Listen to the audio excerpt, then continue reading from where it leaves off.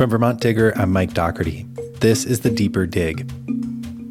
This week, a state Supreme Court decision about dam relicensing is being hailed by water quality advocates as a new standard for upholding environmental rules.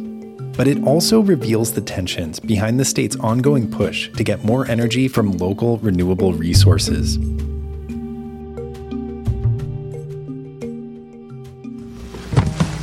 Morning, everybody. Thank you very much. Please be seated. Morning, Your Honor.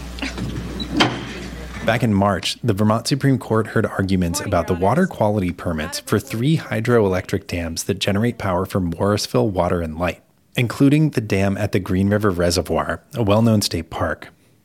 The Green River Reservoir is, it's absolutely beautiful. It almost has this otherworldly, really quiet feel. There's loons that nest there. Elizabeth Gribkoff is VTDigger's energy and environment reporter. Part of it's a state park, so you can paddle around and then camp at these different sites. It's really a gem. Have you been on the water? You've gone out and boated there? Yeah. I went out on a couple years ago on a canoe, and I remember it being very cold. But it was still, there's something about the cold, and I remember there being like mist rising from the water and hearing kind of that eerie, loon call at night, and it was pretty magical. Wow. And that whole body of water exists because of that dam? Yes. It's damming part of the Green Rivers. Obviously, there was water there originally, but Sure. The way the size of it, and it's kind of unique. It has this like multi-pronged shape, and that's all there because there's a dam there. Got it. Morning, Your Honors. The matter before the court this morning is the case entitled In Re Morrisville Hydroelectric Project Water Quality Certificate, docket number 2018-339. What broadly were the two sides in this Supreme Court hearing? What cases were they trying to make? Yeah, Morrisville Water and Power, which is a utility that serves around 4,000 customers in Lamoille County, and they'd applied in 2010 for federal relicensing of 3 of their hydro dams on the Lamoille and Green Rivers. And part of that process is that they had to obtain a water quality certification from the state of Vermont.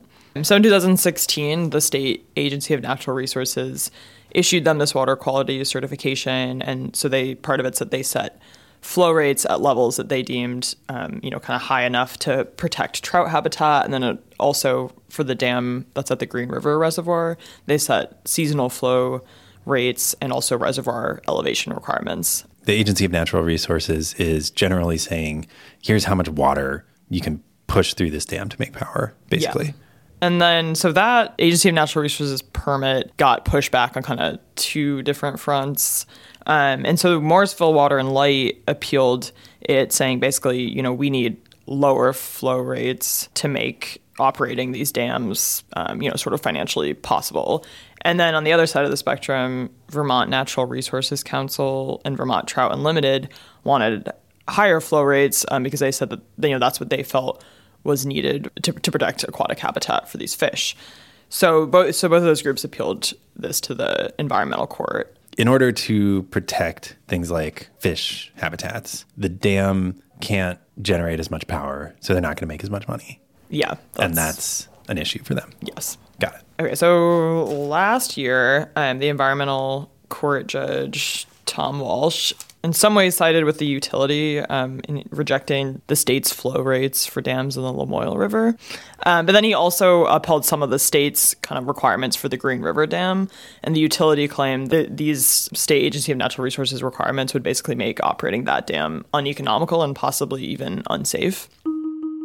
So both the State Agency of Natural Resources and Morrisville Water and Light appealed the environmental court's decision, obviously for different reasons. ANR argued that the court didn't adequately take into account some of the sort of water quality standards that they, were using. There are 2 questions court needs to decide in this case, and they are centered on the important obligation this 401 certification presents to restore the waters at issue. Meanwhile, the utility argued that the court had erred by not taking into account social and economic issues enough when the water quality certificate was issued.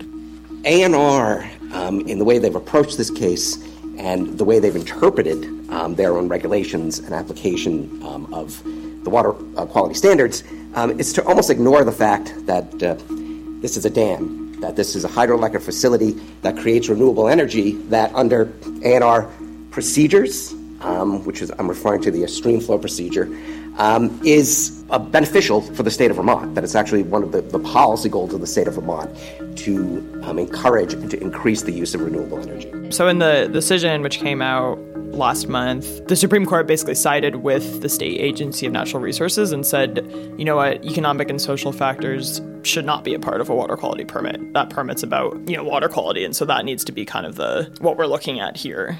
They basically said when you're relicensing a dam, the operator of that dam has to meet whatever regulations the state says they have to meet. Right. And especially for this, the water quality certification is just, one part of this kind of bigger relicensing process. And the Supreme Court basically agreed with A&R that to obtain a water quality certificate, that's really focused on will the flow rates, will our operations allow water quality standards to be met? And that needs to be the main thing that is looked at. And economic and social concerns aren't really a part of that process. Got it. So for Morrisville Water and Light to say, this is going to make it really hard for us to make money and maybe even keep operating, they're basically saying that's not our problem. Yeah, exactly. Got it. So you've talked to some folks about what kind of the broader repercussions of this Supreme Court decision might be. Can you tell me what they said about how this might affect water quality and utility issues in Vermont in general? Yeah, so one of the people we talked to is Jon Groveman, and he's the Policy and Water Director for the Vermont Natural Resources Council. And we're an environmental group based in Vermont. It's been here for 50 years, and we work on a range of environmental issues, water and forests and climate and energy and sustainable communities. And they became involved in this case because they were one of the groups that had appealed the State Agency of Natural Resources water quality certificate for this dam. And they were arguing that the flow rates set by that certificate were too low to basically protect trout habitat. Obviously, the dams are never natural, right? So the dam is not a natural condition. And they're created these impoundments and these reservoirs. So there's case law that cuts both ways on this. On the one hand, there's case law that says that when you come up for relicensing, we're not gonna say you can't have your impoundment because you have to go back to a river system because that's natural.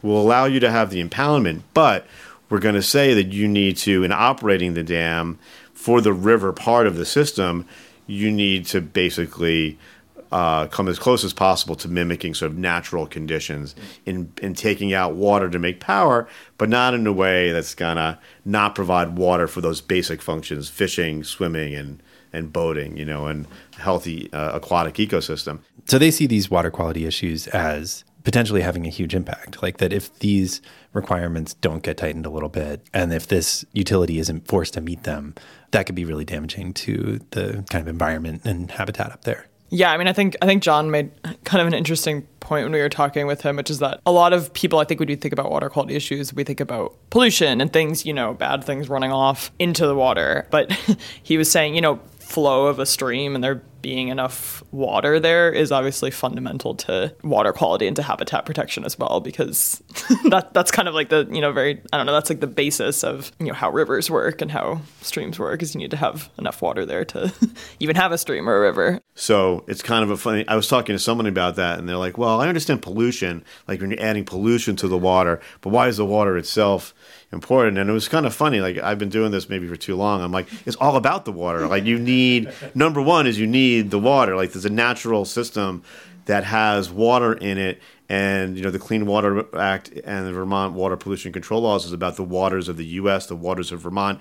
It's about those natural water systems, and if you take water out of those systems that is not part of the natural cycle, yes, we go through droughts, yes, we have flood events. Those are natural cycles that happen. But if you're just on a regular basis going to be taking water out of these systems, you're just not going to be able to provide the habitat for healthy fisheries, which we care about in Vermont, but also for swimming and boating. You need a certain amount of water at different points in time. And those are the natural states of the water. And you've got to have that baseline of water in rivers and streams, in order to basically be able to protect them from then pollution discharges, right? So they're just different sorts of pollution if you look at it. But I understand that people see it very differently than like a pipe, full of wastewater or stormwater that's coming out. Jon was saying that, this isn't the first time that in a dam relicensing process, there's been, maybe some tensions around balancing like economics and then water quality standards, but that this had never really been decided by the higher court. The Supreme Court had never looked at it before. The issues were still arguable to the point where this applicant, Morrisville Water and Light, said, we're going to take this argument. There's this Water Resources Board case. Yeah, this is how the agency has articulated policy in this area. But we don't see the law as so buttoned up that we can't challenge this notion that we're going to balance economics and water quality. Now we're pretty locked in. I mean, the Supreme Court decision, one of the reasons it's such an important decision, it's a really clear and strong decision. It's a very clear and strong statement that says, no, you don't consider economics when you're looking at these issues. For this part of the review, it's about water quality.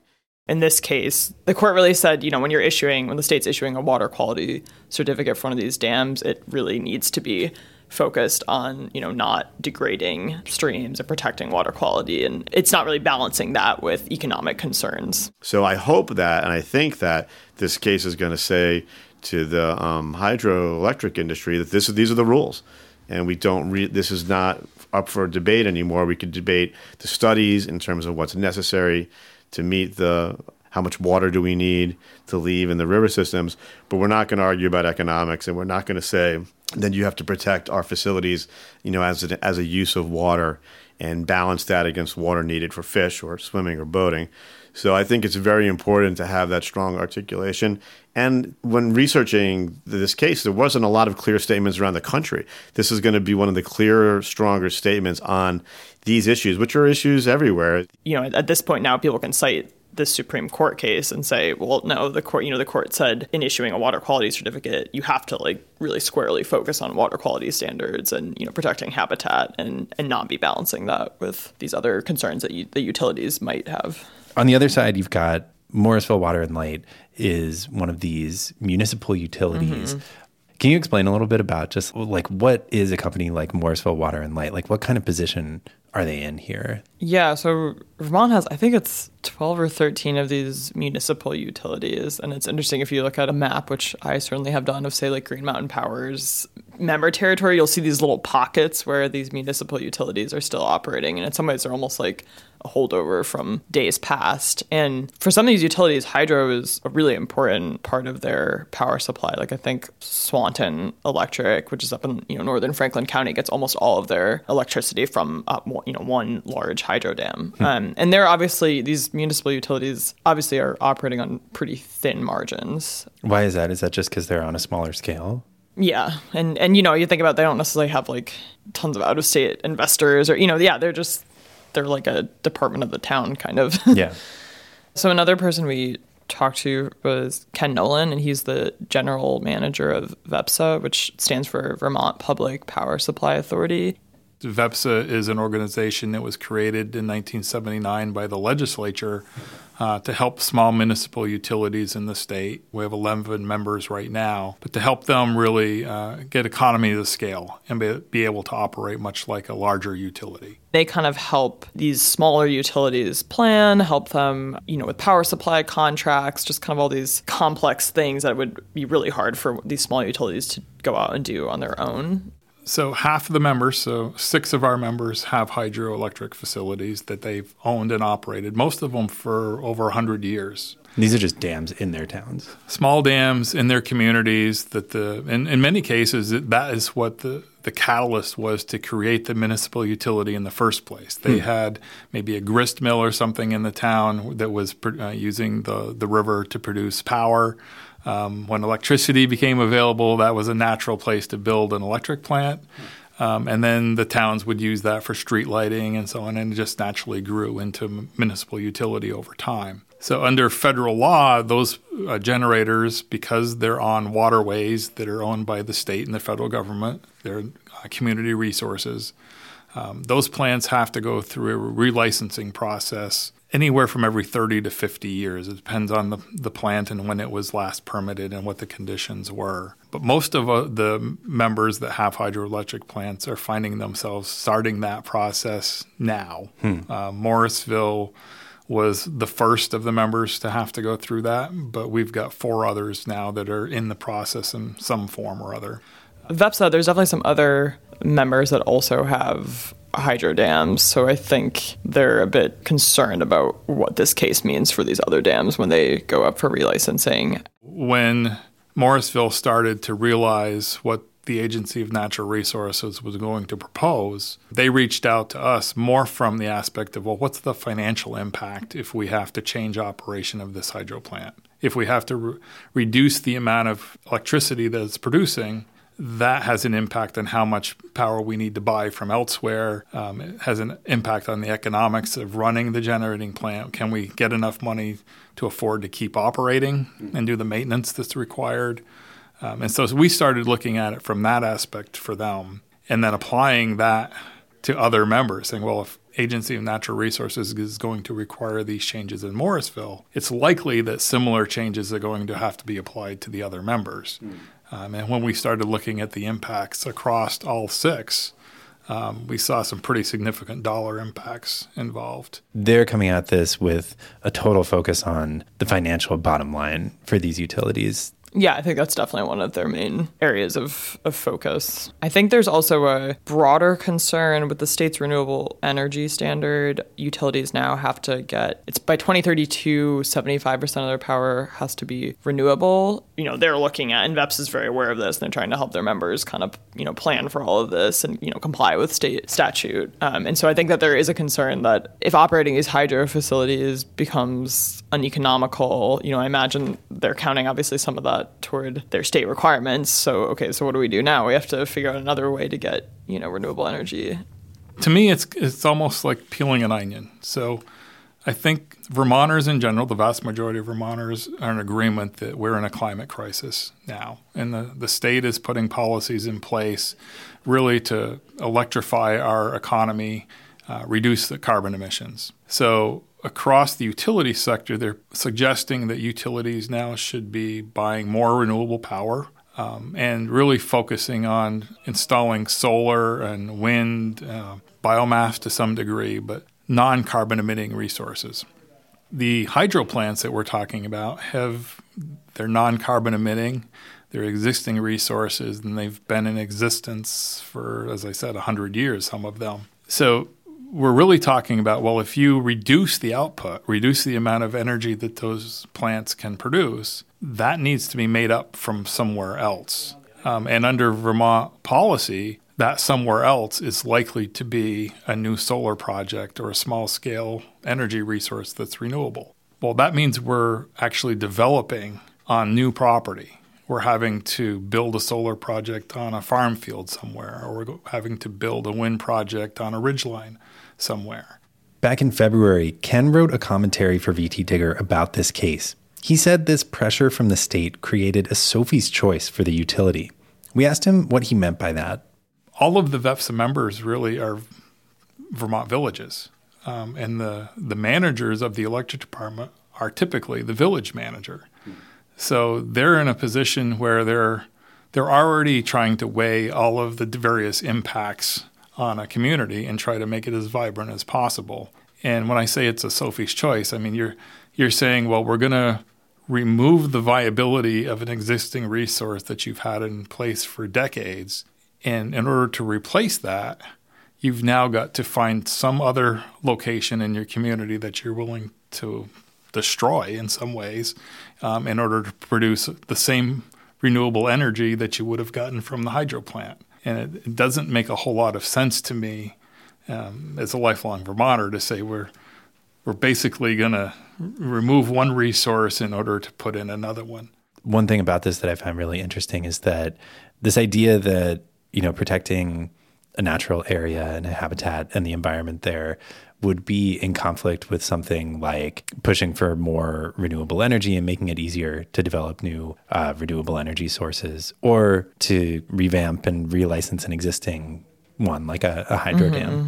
The idea that those two things would be in conflict, I just find really interesting because they seem like they're both related to environmental goals, and everybody's kind of on the same page that we need to do certain things, take certain actions to protect the environment. But then you run into a situation like this where it's not quite clear which course of action is best going to do that. Yeah, I mean, I think with energy in general, obviously there's some sources of energy that have really clear, terrible environmental impacts. Sure.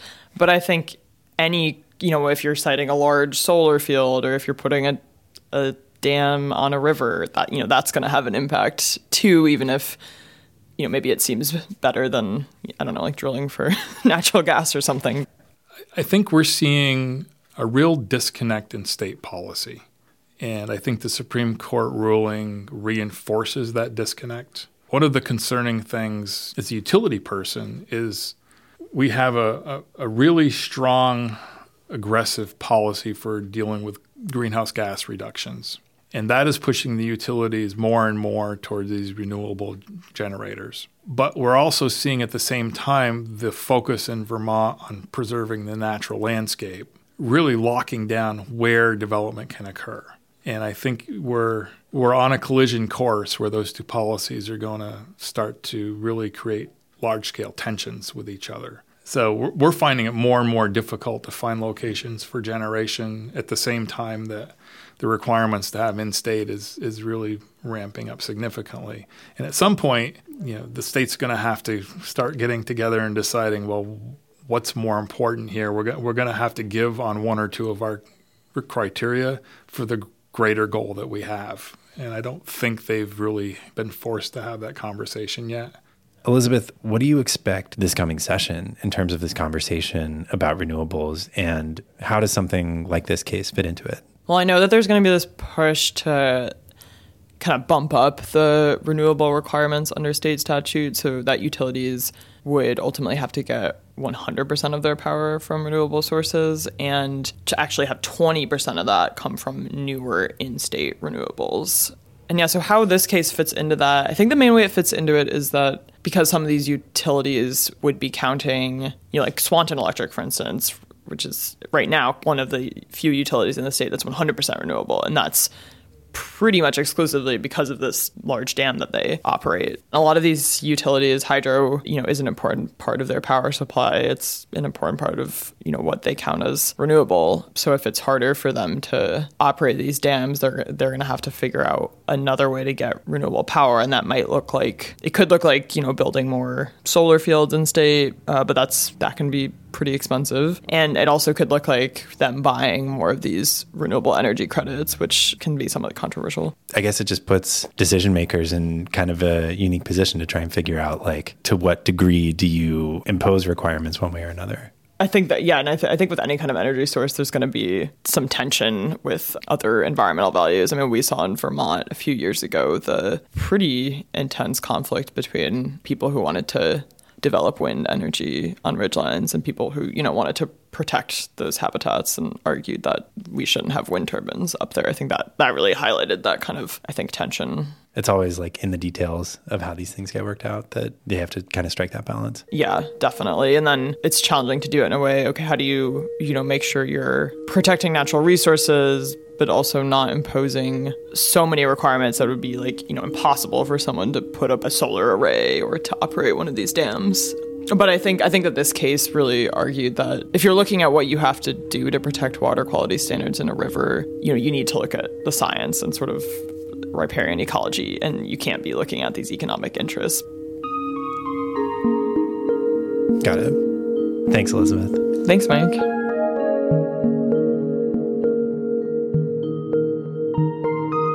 You can find all of Elizabeth's coverage about Vermont's renewable energy industry at VTDigger.org. We'll be following these conversations in the legislature starting in January, so it's a great time to make sure you're signed up for our email newsletters, especially Final Reading. That's our daily digest from the State House, where we share updates on all the bills you care about. You can also subscribe to this podcast. Just search for The Deeper Dig on your phone's podcast app, and you'll get new episodes as soon as they land. We used music this week by Blue Dot Sessions and Lee Rosevier. We'll be back next week with more stories from the Digger newsroom. Have a nice weekend.